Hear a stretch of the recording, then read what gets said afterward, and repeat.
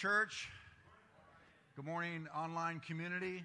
So great to have you with us here today. For those visiting for the first time, my name is John. I'm the lead pastor here of the Gathering Place Church, and we're glad you're here. And we pray, more than anything, you experience the love of God today, because love takes care of it all. The love of God casts out all fear. Let's pray and get into the Word today. Lord, we love you so much.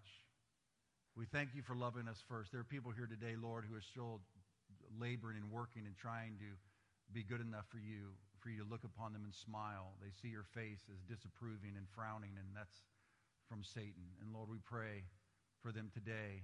We pray for all of us today that we will see you correctly, that you love us just the way we are, but you love us too much to keep us the way we are. And so help us grow into the men and women of God you've destined us to be. But Lord, thank you for your grace along the way. And everybody said, amen, or me, or what do you need to say right there? Amen. Amen. So today I want to talk to you a little more about the vision that we started last week. Our vision, the house is 1,000 strong. And we're rebuilding. Last week I began the message that we are rebuilding. Almost every church in San Diego County, in the nation, in the world is rebuilding. COVID is not completely over everywhere, but it is beginning to lift for us. And so we are able to get back into building the church with Jesus, because that's what he's doing. And he's going to be doing that until he comes back or until we go see him. He's building the church. So we are rebuilding. And last week I gave you 4 keys to rebuilding anything. And those 4 keys, I'm going to hit them very briefly and we're going to move forward. Number 1 is a burden. You have to have a burden if you're going to see any change in your marriage or in your parenting or in your friendships or in your business, your church, or your ministry, whatever it might be. You've got to feel it deeply, because that is the strength that enables you to get through the trials. Secondly is a vision. You got to see very clearly what it is that you are shooting at, what you want to see happen. You got to see it first before it can come to pass. Thirdly is favor. You got to have God's divine favor on it, because if it's a vision from God, it's bigger than you. And so God's favor on you will enable you to have all the resources and power you need to fulfill that vision. And fourth is participation. The way that Nehemiah, we looked at the book of Nehemiah last week, and he was doing an impossible feat. He was trying to rebuild the walls of the city of God, Jerusalem, and the stones had been burnt with fire. Stones that had been burnt with fire are unusable. The constitution of the material in that stone is unusable. You can't build with burnt stones. That's exactly what they did. And they miraculously rebuilt that wall because God was with them. Well, God is with you, and God is with us. And God takes broken people and builds the kingdom of God with us. Come on. Come on. Where were you when Jesus found you? And look at you now. I'm not saying look at your spouse. No, I'm saying look at you now. You've come a long way, baby. I know I have. So the participation was critical. In the rebuilding of the wall, the reason it was done miraculously was because everybody participated. Will everybody say that out loud? Everybody participated. Now say, that means me too. Yeah, nobody was sitting back and watching them build the wall. Everybody rolled up their sleeves and said, how can I help? They dove in, and that is how they were able to build that wall so quickly. So here's 4 ways you can participate. This is a review, and then we're going to jump into the next part of the vision. 4 ways you can participate. Number 1 is to pray. We're in a 30 for 30. Every morning you're getting a devotional from me. I read mine this morning. I thought it was pretty good. It was very inspirational. It inspired me. And it's to get into the Word in prayer 30 minutes a day for 30 days. That's creating a new habit for some of you to where you get into this rhythm, because the way we will experience corporate revival, and I'll catch this, the way churches experience corporate revival is because people are having personal revivals. You get revived on the inside. You come to church. You're not coming to church sucking air. You're coming to church already praising the Lord. And you walk through those doors and you're already worshiping him because you are experiencing a personal revival. Then you come into a house full of people experiencing personal revivals, and thus we have a corporate revival. And so the way you get that is by stirring yourself up in the Lord through prayer. Secondly, is finding a place to serve. You've got to find a place to serve. If you're going to partner with Jesus, he's building his church. That's what he is doing. And so if you want to build with him, you got to find your place on the wall. Number 4 is give. Be faithful in your tithes and offerings. Begin giving to the things of God with all your heart. And the Lord, I'm telling you, I was talking to somebody yesterday. They said, for us to survive in San Diego, for me to be able to do what I want to do, we've got to move to a different state. And I said, stop that. What are you talking about? I said, where God guides, God provides. My wife and I got my first condo, a little tiny 2-bedroom condo here in San Diego when I was single, and it was a miracle. The miracle provision. Then I got married, and then we bought our second home. It was a miracle provision. I won't bore you with the stories because many of you have heard them. And, well, actually, I wouldn't bore you. They'd be exciting, but I don't have time to tell the stories today. Well, it was a miracle provision. And now we live in a home that is so far beyond what I could ever have provided for my wife. She came to me one day and showed it on the computer. She said, that would be my dream home. And I said, oh, well, thanks a lot for showing me that. I will never be able to get that for you. Why did you tell me that? And we're living in it. But it was a miraculous provision. I still pull up to it today. But because wherever you're called is where God will provide for you. Don't be pushed around by circumstances or the economy. Be pushed around by God. All right, and number 4 is how can you participate in the vision of building the church, this church, the Church of Jesus Christ, is you got to bring people. You got to bring people. Everyone needs to begin inviting their friends, their family, their coworkers, their classmates. Jesus said it this way, go into the highways and byways and just compel them to come in. That's what he said.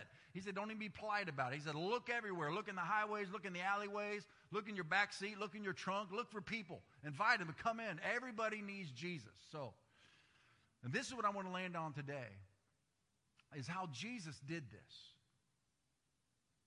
Jesus was masterful at reaching people. We can't just be a holy huddle. It can't just be our four no more. There are people going to hell. We cannot be comfortable with that.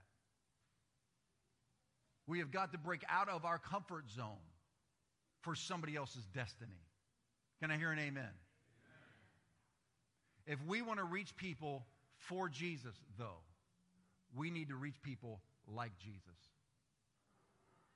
If we're going to reach people for Jesus, we have to reach them like Jesus.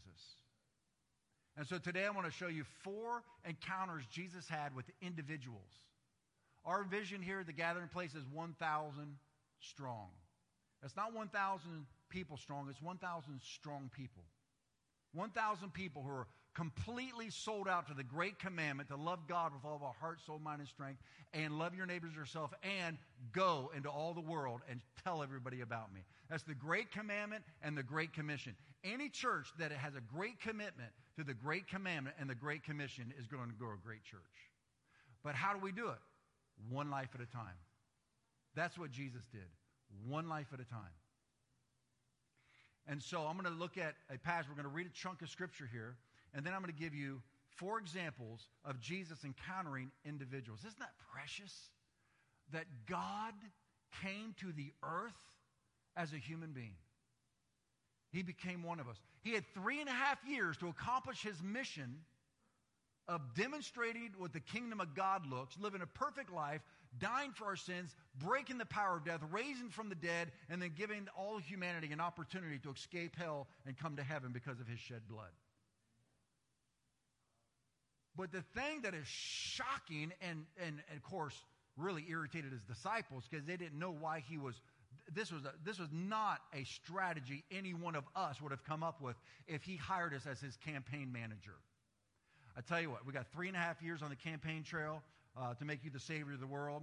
Okay, we're going to stop at this place and we're going to get the largest crowd possible, that place, largest crowd possible, that place, largest crowd possible.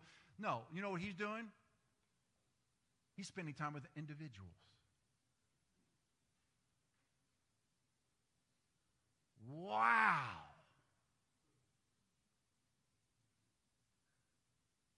He spends time with you, doesn't he? The psalmist in Psalm 8 said, when I look at the stars and the moon and the sun that you created, what are people that you even pay attention to us? And yet, you've crowned us with loving kindness. You've crowned us with glory and honor.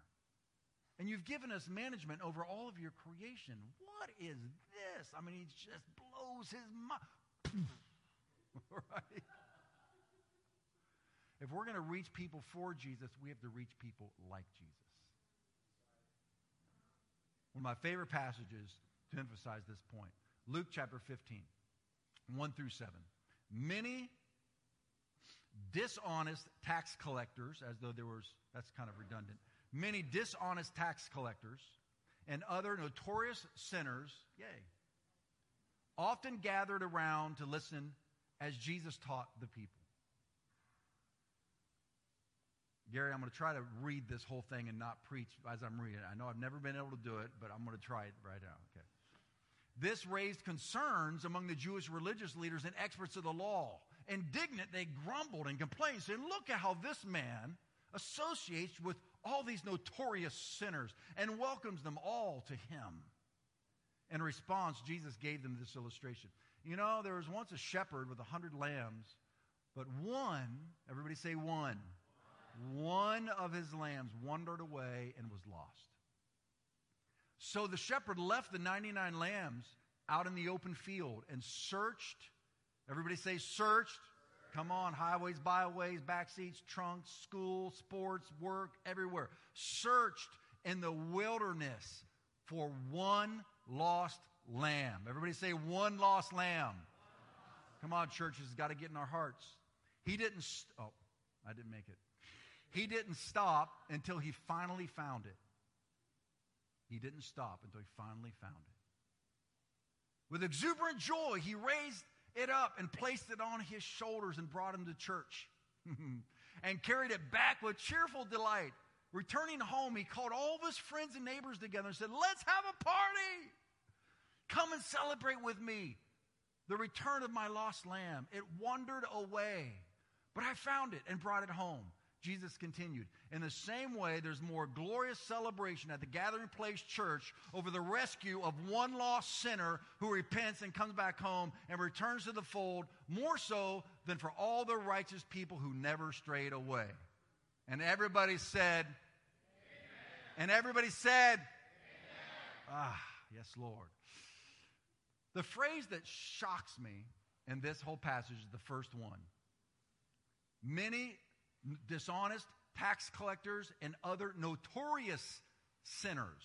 I used to be one of those. Not just a sinner, I was a notorious sinner. Often gathered around to listen as Jesus taught the people. There's 4 characteristics that Jesus had that enabled people for him to connect with individuals. The first one was Jesus was approachable.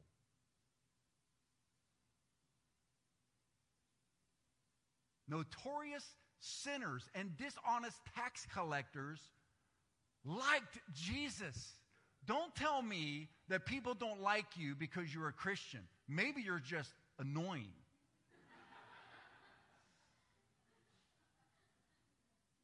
Maybe you're self-righteous and they can feel your disapproval. I remember one time, come on, I'm preaching now. Ooh. One time I was a couple years old in the Lord, and I used to be a notorious sinner. I'm not going to go into detail, but just let that say enough. And I remember a couple years after I got saved, I was in business here in San Diego, and my brother and I were in business together, and we were standing next to each other, and this movie theater had just let out, and our store was right next to a movie theater, and there was a group of teenagers, young 20-somethings maybe, and a group standing over there, and I was looking at them. And my brother read me like a book because he knows me. He looked at me, and he looked at me looking at them, and he said, oh, my gosh.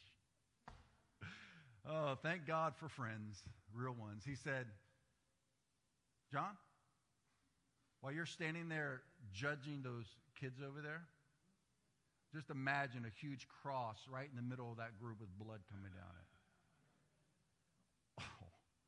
It's like, dang, man. Really? You had to go there. She had to like, oh, man, I remember that was 25, 30 years, 35, 40, I don't know how many years ago. It was a long time, and I still remember that because it was, man, he busted me. People can feel your judgment and disapproval. That's why Christians have a bad rap. There are some who don't want to come to the light. There are some who don't want to hear the truth. But many times it's the way they're hearing the truth that repels them.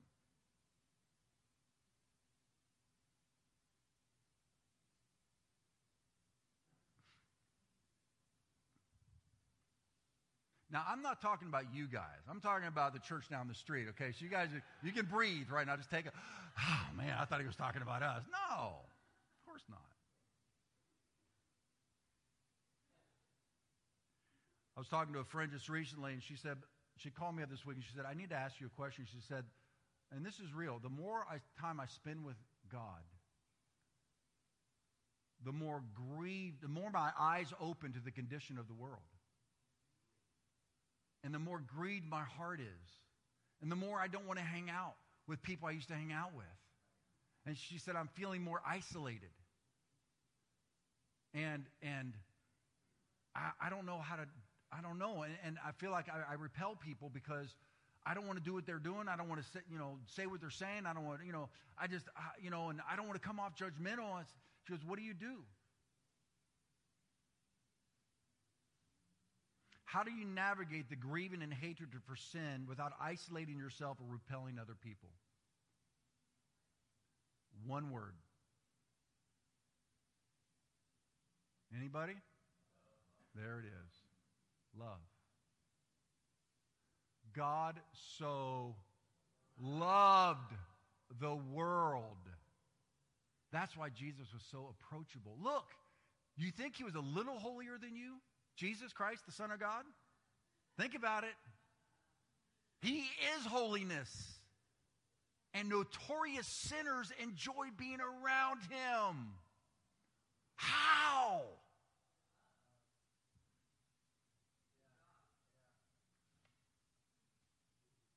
Do you know, we can all quote John 3:16, right? God so loved the world that he gave his only begotten Son, that whoever believes in him shall not perish, but shall have everlasting life. Anybody know the next verse? For God did not send his Son or his church into the world to condemn the world, but that through him and his church the world might be saved. Everybody say hallelujah, and we can move on. See, people need two things in life. They need acceptance and significance. Just because you accept somebody just as they are doesn't mean you approve of everything. God doesn't approve of you and everything you say and do and think, but he accepts you because he's love. And then significance is, I want to make a difference in the world. Can I be a part of your group and help make a difference? Absolutely. One, he was approachable. Secondly, Jesus was available. You know, Nicodemus came to Jesus by night. Nick at night.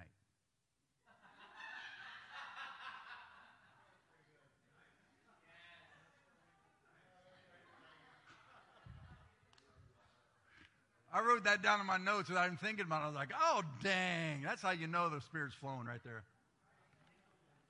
Nick at night began 2,000 years ago when the Pharisee Nicodemus came to ask Jesus questions. Look, it was nighttime, man. Jesus is up early in the morning. He's praying to the Father all night, up early in the morning, ministering to people all day long, healing people just in the mass of humanity, in the midst of sin and brokenness all day long. It's nighttime. He's alone, man. He's probably like wanting to watch something. You're like, Restaurant Impossible. Let somebody else do the impossible. I'm going to watch somebody else do the impossible. I've been doing the impossible all day. Let's watch somebody else do it. And he said, and then he gets a text, from Nicodemus. Hey, can I come over? It's like, I didn't see that. Leave it on red, right?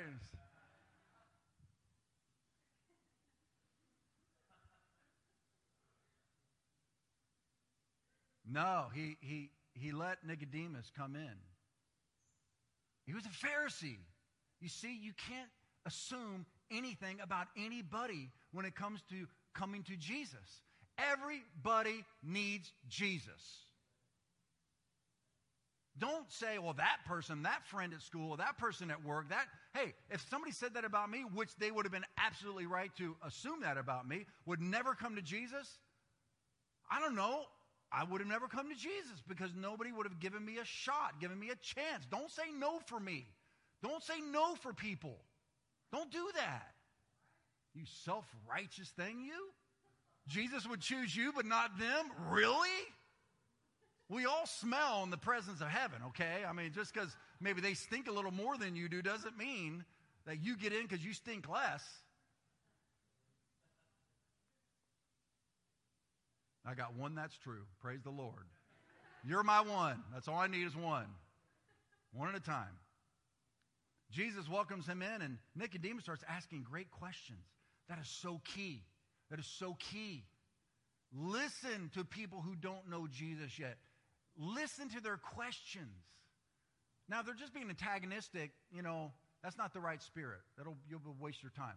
But a lot of times, even the antagonistic ones, they're really searching. They're coming off like, arrogant, or they're coming off jaded. They're coming off like they're just trying to attack you. A lot of times, that's a defense mechanism. And underneath, they're really asking a question. And if you're trying to win an argument, you're going to lose a soul. We're not trying to win arguments. We're trying to win souls for Jesus. Listen. Hey, look, greatest example on the planet is Pastor Mark Halbersmith. He was so obnoxious and annoying when he went to his small group, and I mean this, he hated Christians. He'll tell you his own testimony. He hated Christians. And he ended up going to this small group. He was so foul-mouthed, smoking cigarettes, so antagonistic and annoying, they let him come to the home group, but he had to stay in the kitchen. True story? It was worse than that. Okay. And so one time, the wives finally said, we're not going to come to the Connect group anymore if Mark comes anymore, because he is just annoying. And the husbands said, and it's not a wise husband thing, this is just the way this one played out. The husband said, we're not going to tell him he can't come. Thank God. What they said was, well, come up here real quick, because I already popped off, and I'm telling your testimony. But I got two more points to get through. The wives of the two guys that started the group went to their husbands and said, if he's coming, we're not coming anymore. And these guys had a lot of male authority or something. They said, no, you're coming, and God loves him, so we will love him. It worked.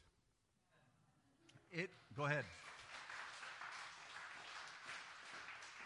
Now, you're not ready for this. Love works so well, you just aren't ready for what I'm about to say, for those that don't know it. He became their pastor.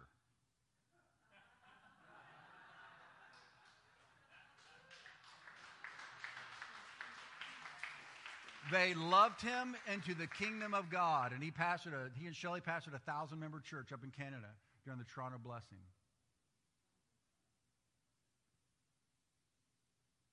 Jesus was available for Nicodemus. Nicodemus was so moved by his time with Jesus that Nick went back to his oikos. Oikos is a Greek word for your circle of influence. Jesus had no influence with the Pharisees. Pharisees in the Bible, by the way, are the religious leaders that were self-righteous and thought they were better than everybody else. They were the ones trying to kill Jesus. One at a time. Everybody say one at a time. Jesus was available for a Pharisee, one Pharisee who had questions. Jesus didn't answer him like that.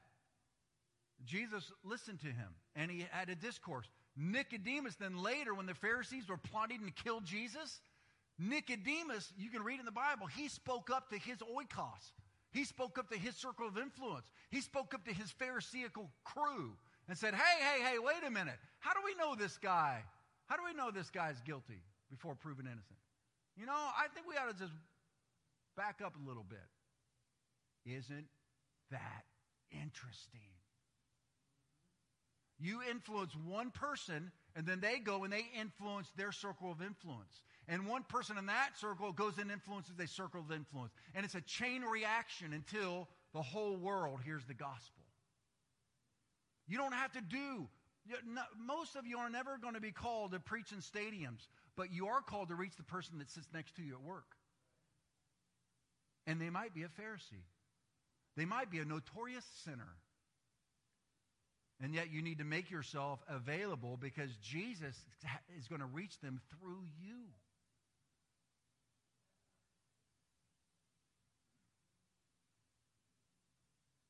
And then, did you know that Nicodemus was at the cross? And do you know that he and Joseph of Arimathea are the ones who buried Jesus?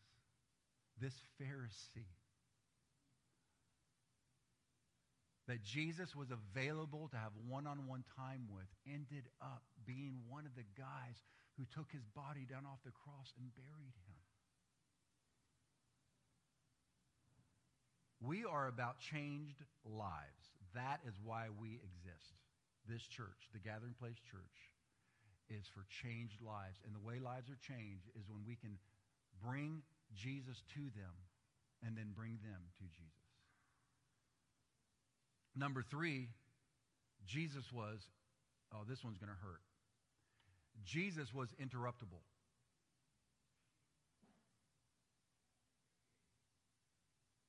Jesus was interruptible. I was listening to this woman preach this last week, and she tells a story how she was going to a conference. It was on family ministry, a family ministry conference, and she was the keynote speaker. And she's on the plane. She has her earbuds in, and she's got her laptop open, and she's doing her notes, right? And the guy next to her taps her on her shoulder. You know, and she thought that, you know, the earbuds in the ears and the laptop open was clear enough communication. Don't bother me, right? And she takes out her earbud, and she says she held it like this, like with emotion, like I'm ready to put it back in really quick, so hurry up and say what you want to say. Right? It's like all these social cues that people just don't pick up on. And he asked her, oh, are you a Christian? And she's like, yeah, I'm a Christian. And they did a little pleasantries, and she put it back in. And as she's sitting there, you know, about 20 minutes later, it just gnawed at her so bad that she finally took her earbud out and started a conversation with him. And he starts to pour out his heart to her about his daughter. And she was able to minister to him in such a way about being a father that he could not wait to get home and to do it differently with his daughter. And she said, you can be so busy with family ministry that you miss ministering to a family. Are you interruptible? Jesus was on his way to heal somebody's son, and a woman with an issue of blood grabbed him, and healing came out of him. He could have just kept walking on, saying, well, good for them. But he stopped, and he turned around and engaged the woman. Jesus, his destiny wasn't a destination. His destiny was along the way, touching lives along the way. Our destiny is heaven, but our assignment is to scoop up as many people as we can possibly catch on the way. I believe many Christians know that their destiny is in heaven, what God's will is for them in heaven, but I don't know if they know what God's will is for them while they're still on earth. And it is one at a time. You have people in your circle of influence I'll never meet.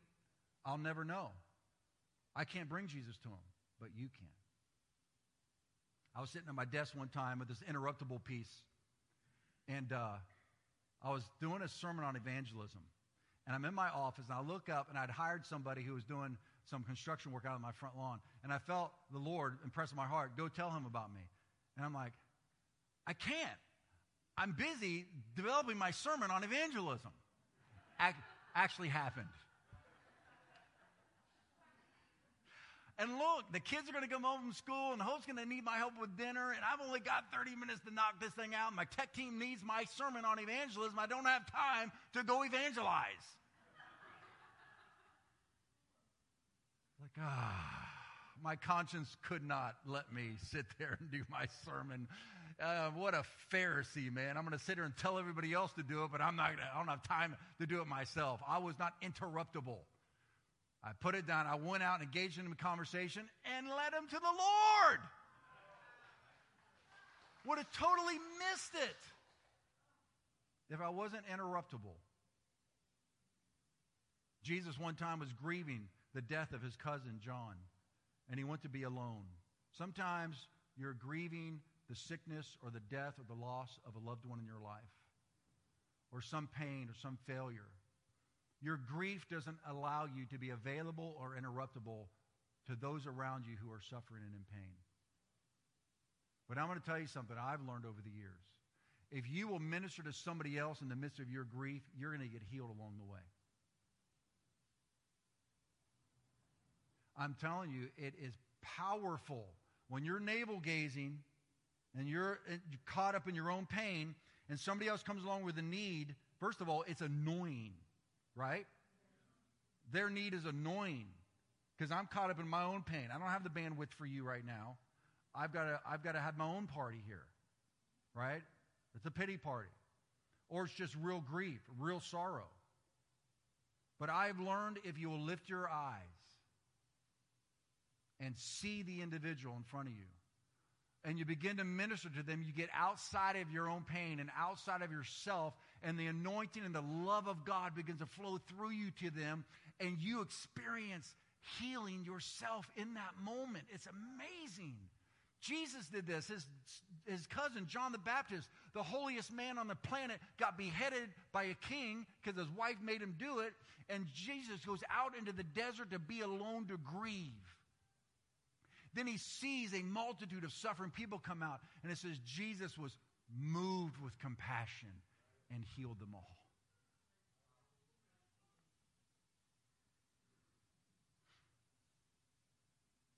Jesus was approachable. He was not self-righteous and judgmental. He was available, even at night. He was interruptible. And he was purposeful. Jesus was on mission. You know, the Jews never went through Samaria. When they had to get somewhere, they would literally go way out of their way around Samaria to get to where they were going.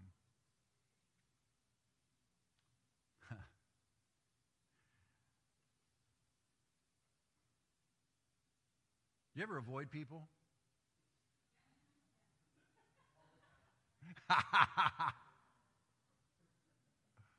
Oh my gosh. You ignore that text, that email, the phone's ringing, you see it. You just avoid people. I told Hope, I'm so glad we don't pastor our church in Ramona. She said, why? I said, because everywhere I'd go, I'd see people who left our church. Oh, yeah. It's like that guy that got stranded on an island, and they finally got rescued, and the helicopter was lifting him off, and there were 2 huts there on the island. He says, what's that hut? Oh, that's the church I go to. Oh, what's that other hut? That's the church I used to go to. I mean, it's pervasive. It's everywhere. It's all over the planet, right? And so it's like, I don't want to live in the town where I go to the grocery store, the gas station, the hardware stores. Oh, and Hope and I were in the mall one time, and there was somebody that left our church a while back, and I saw that they saw us, but they didn't see that we saw that they saw us. And all of a sudden, they duck into the store, right? It's like, they've never been in that store before. They didn't even need to be in there. They were just like, I've never done that myself to those who have. But Jesus is after everybody. Jesus is purposeful. He purposely went to Samaria to meet with a woman who was, well, she was at the well at noon getting water, which you don't do because it's the heat of the day. But she was avoiding people who would judge her. And Jesus went there. He was tired. He says that in the scriptures. He was tired, and it was hot. And yet he crossed social, economical, religious, racial grounds. He crossed barriers just to meet with one woman.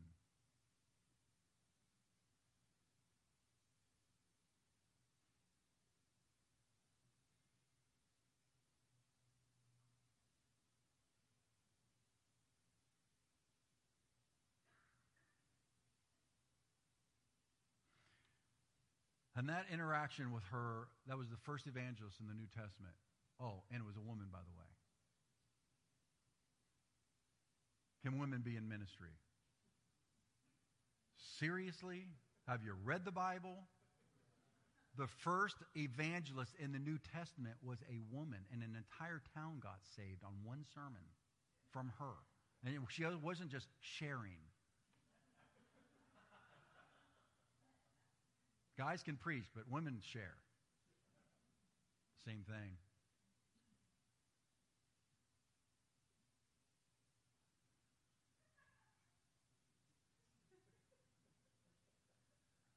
So I want to close with this. I want to talk about our house right here, this church.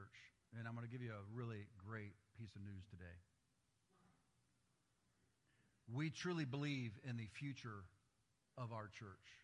We just came out of a gnarly season, didn't we? And this is a new beginning. This is a fresh start. We are the church planting team. And those of you online that call the Gathering Place Church your church, we are beginning new. What a great start. And so what we've decided is this. We so believe that God's hand is upon us. And we want our church to move forward like with power. That we want to make sure that we have the right people in the right positions to help our church move forward into the future. And so the leadership of the Gathering Place has decided there's two things you can do when you try to grow a church. One is you can staff because of growth. That means our church has grown, so we add more staff members. Another philosophy, which many of my friends use and their churches are exploding, is you staff for growth.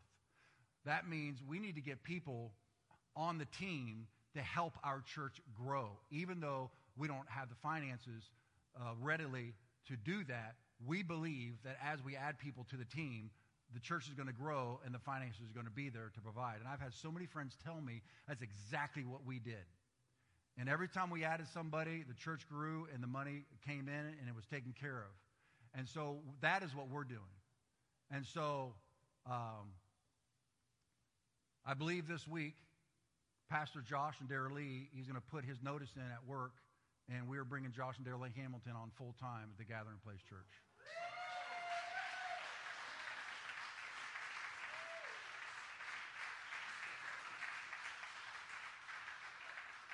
And so I want to ask you guys to come up here, and we're going to pray over you. We're going to license and ordain them in the weeks to come. But for right now, this is just an initial blessing. And there are a lot of passionate people in our church and passionate about our church. But none of them are more passionate than these two right here. These guys love you, they love the house, and they love the future of the house. Josh and Dara Lee, they're going to oversee, obviously, the worship ministry. Josh and Dara Lee have wanted to do so much more in our church, and they just can't because they don't have the bandwidth. And so we're freeing them up. So they're going to oversee the worship ministry. They're also going to oversee the next generation ministry. That's like from the college down to the babies. They're going to start with the high school and the middle school. Now, Kobe and Chris and Rachel are still in play. They're still on the team. Josh and Dara Lee are coming as mom and dad. They're coming to oversee a generation. Pepsi went after a generation. Hitler went after a generation. Satan goes after generations. We're going after a generation. You got to go after a generation at a time. And so these guys were prophesied over about 12 years ago that they were going to come to California and they were going to ignite the youth. And so, and I want you to know that Kobe, Chris, and Rachel are all excited about it, right? Yeah. They're all on the same page. Yeah. So it's not like, you guys have done a suck job, we're going to hire these guys at all. This is expanding and elevating so that we can grow. And so it is going to be powerful. And then also, Josh is going to be working with me directly, and he's going to help with a lot of the admin and that kind of stuff. And also, Dare Lee has a passion for outreach. So Dare Lee is going to be overseeing letting the city know once again that we are here, and we're here to be a blessing. And so if you want to be on her creative team of ideas about how our church can reach the city and do service projects and have the teenagers involved in all that, Dare Lee's going to be heading that up. So are you guys excited about this? All right. Because we're getting down to business at the Gathering Place Church. All right. So, will you guys all stand and Dennis and Mark, come on up here and we're going to pray over these guys. And see, our wives aren't here. Hope's not here. Shelly's not here, and April's not here. We are in trouble. Yeah. Amen. So we're not ordaining them right now. We will do that, but we do want just initial blessing on these guys because they are here to help build this house. And we want to bless them as they enter in. Amen. All right, let's pray. Yeah, grab that mic and let's do this. Just got I think, what is a prompting from the Lord? Why don't we do this?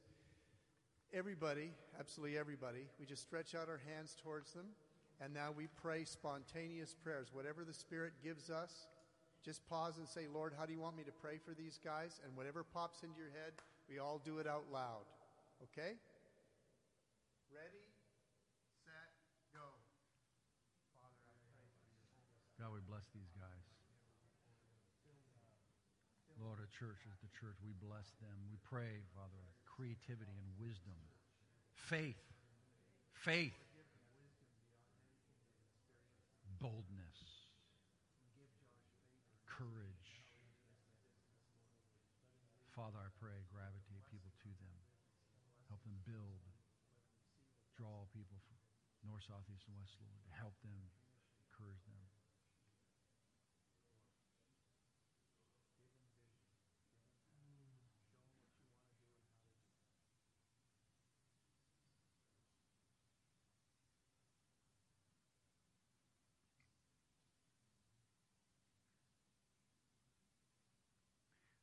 Okay, now as we're in this prayer posture, I want to ask you to do this. We just close your eyes.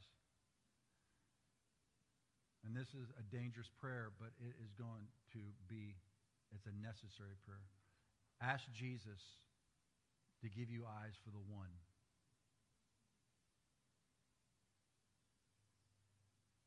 Come on, be like God. He sees the one. Ask him. Say, Lord, give me your heart for the one.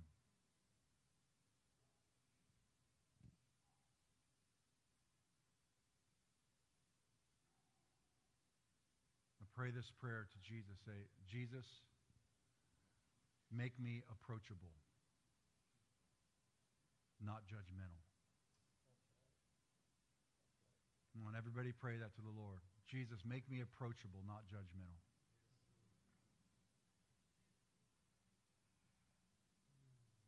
Say, Jesus, help me be available for people.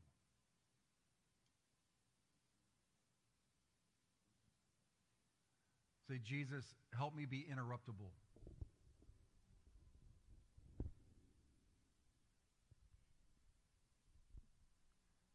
And say, help me be purposeful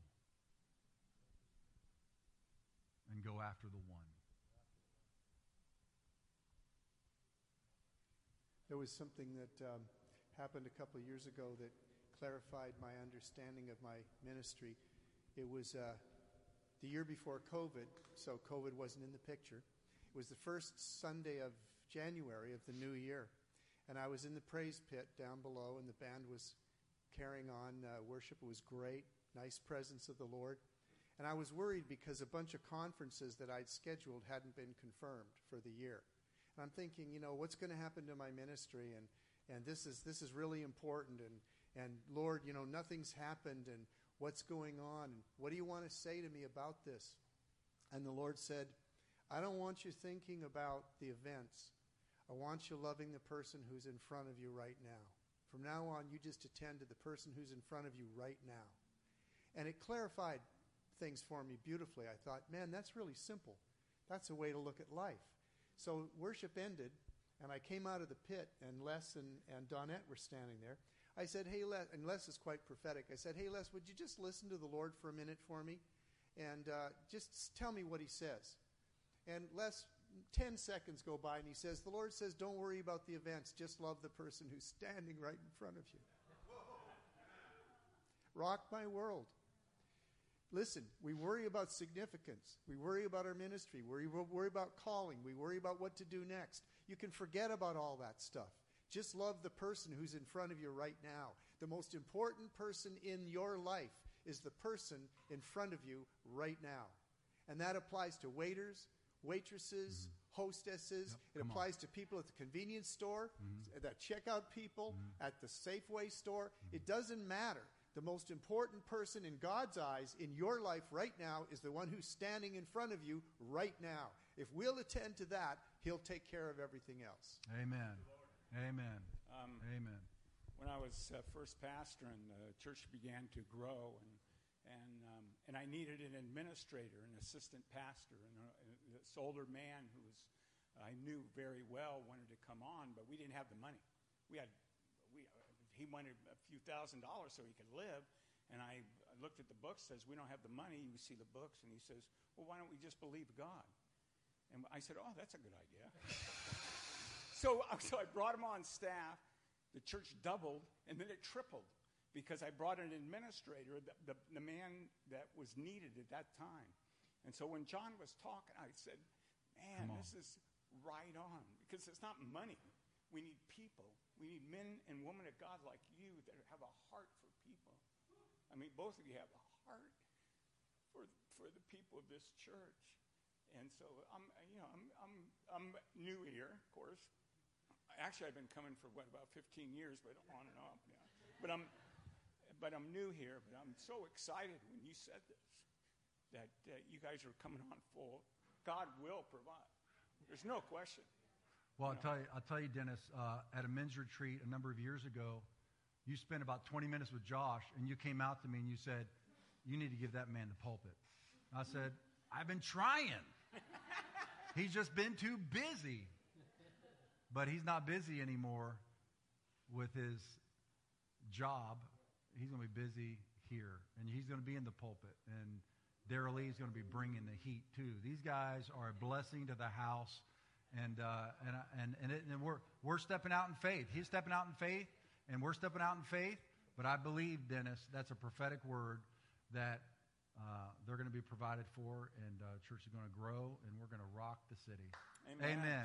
Amen. And amen. Amen. All right, I'm going to ask the prayer teams to come up. And for those of you that are not familiar with how we roll here, Jesus said, where two or more of you agree touching anything they ask, my Father will do it. That includes physical healings, miracles, prophetic words, whatever it might be. So as the prayer teams make their way up front, ready to pray for you, you can come up, and as Josh comes and begins to lead us in a little bit of worship, come up for prayer. If you've never given your life to Jesus before, I'm going to ask you to pray a prayer. It's the prayer I prayed when I was 19 years old. And I didn't think Jesus was the answer at all. Wasn't even in my thinking. I got invited to church 3 times by a coworker. I finally went just to get him to stop asking me to go. And when I went, I was captivated. I was like, wait, what's this? Why are all these people happy and nobody's stoned? That's actually what I thought. It was like, nobody's drunk and nobody's stoned and everybody's happy. I've never seen this before anywhere on earth. I went back 3 times, and I went home and I knelt down on my bed and said, Jesus, I don't know if you're real or not, but if you're who those people down there say you are, I'm inviting you into my life. And that was almost 40 years ago, man, and it just gets better. My relationship with Jesus is so real. So if you've never given your life to Jesus before, I'm going to ask you to pray that prayer. Jesus, I don't know if you're real or not. That's all he needs is an invitation. Just crack the door just a little bit. Jesus, I don't know if you're real or not. But if you are, I'm asking you to prove yourself to me. I'm giving you an invitation. I'm giving you permission. Because Jesus isn't just going to barrel into your life and make you believe in him. He needs you to give him a chance. When that woman at the well had that one encounter with Jesus, she ran back into the town. She told all the men, the people she would try to avoid, she told them all, come see a man that I believe is the Messiah. They went and they met with Jesus, and then they said to her this thing. We believed at first because of your word. And that's what's going to happen when you go after the one. They're going to believe because of your word. But then they said, but now we believe because we've heard him for ourselves. You're just a bridge. People have to hear Jesus for themselves. So I'm going to pray for those who have not yet given their life to Jesus, and that might be you online as well. I want you to repeat this prayer with me, just off your lips, just quietly, right there where you are, and then we're going to close up. And you might be in the house today. Just pray this prayer, just between you and the Lord. Say, Jesus, I don't know if you're real or not. I'm not sure you're the Son of God, the Savior of the world. But I'm asking you to show me if you are.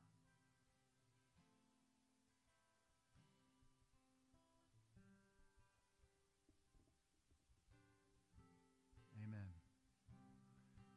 All right. As Josh leads us in the last song of worship, if you want prayer, you come up to the prayer teams while the song's going.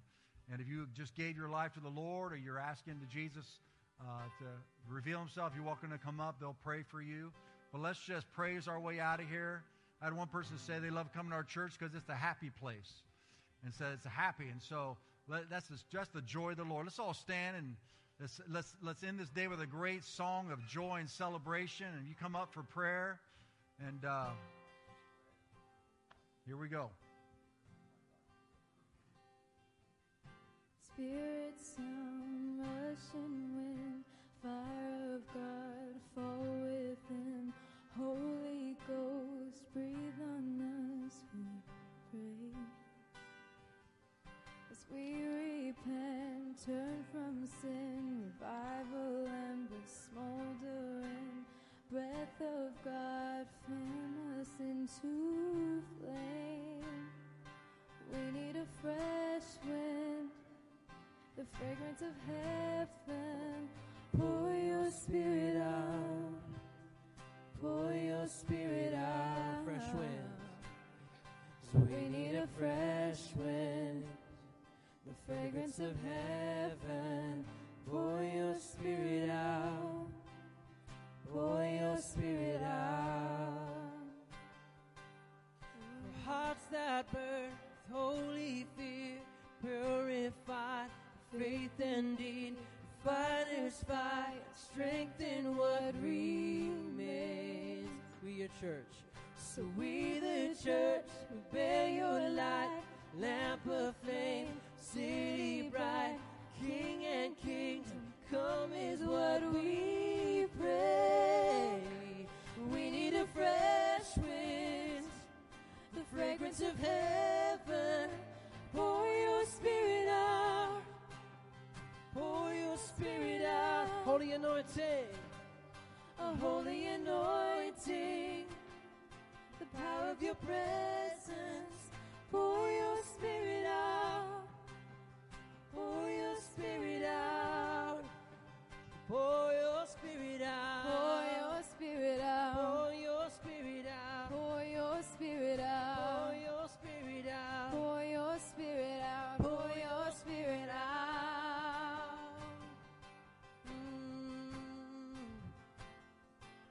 Pour it out, Lord, on all flesh today. Let all the redeemed, let's sing it out. Let all the redeemed prophesy and sing. We can hear the wind blowing, blowing, blowing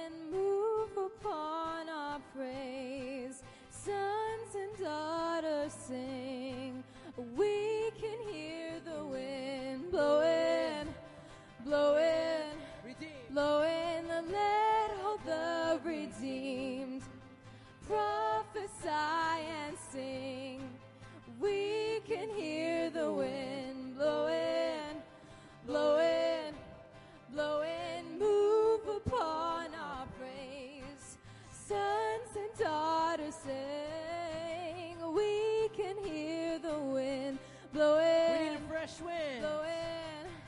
We need a fresh wind. The fragrance of heaven. Pour your spirit out.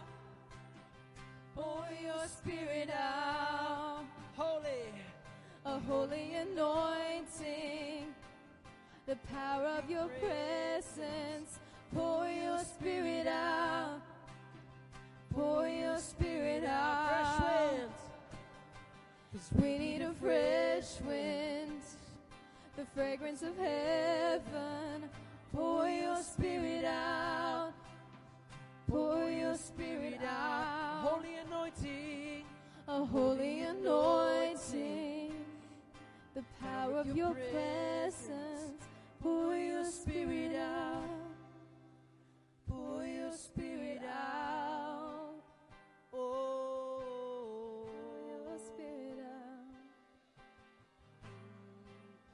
Pour your spirit out. Pour your spirit out. Thank you, Lord, for your presence. Thank you, Lord, for your love.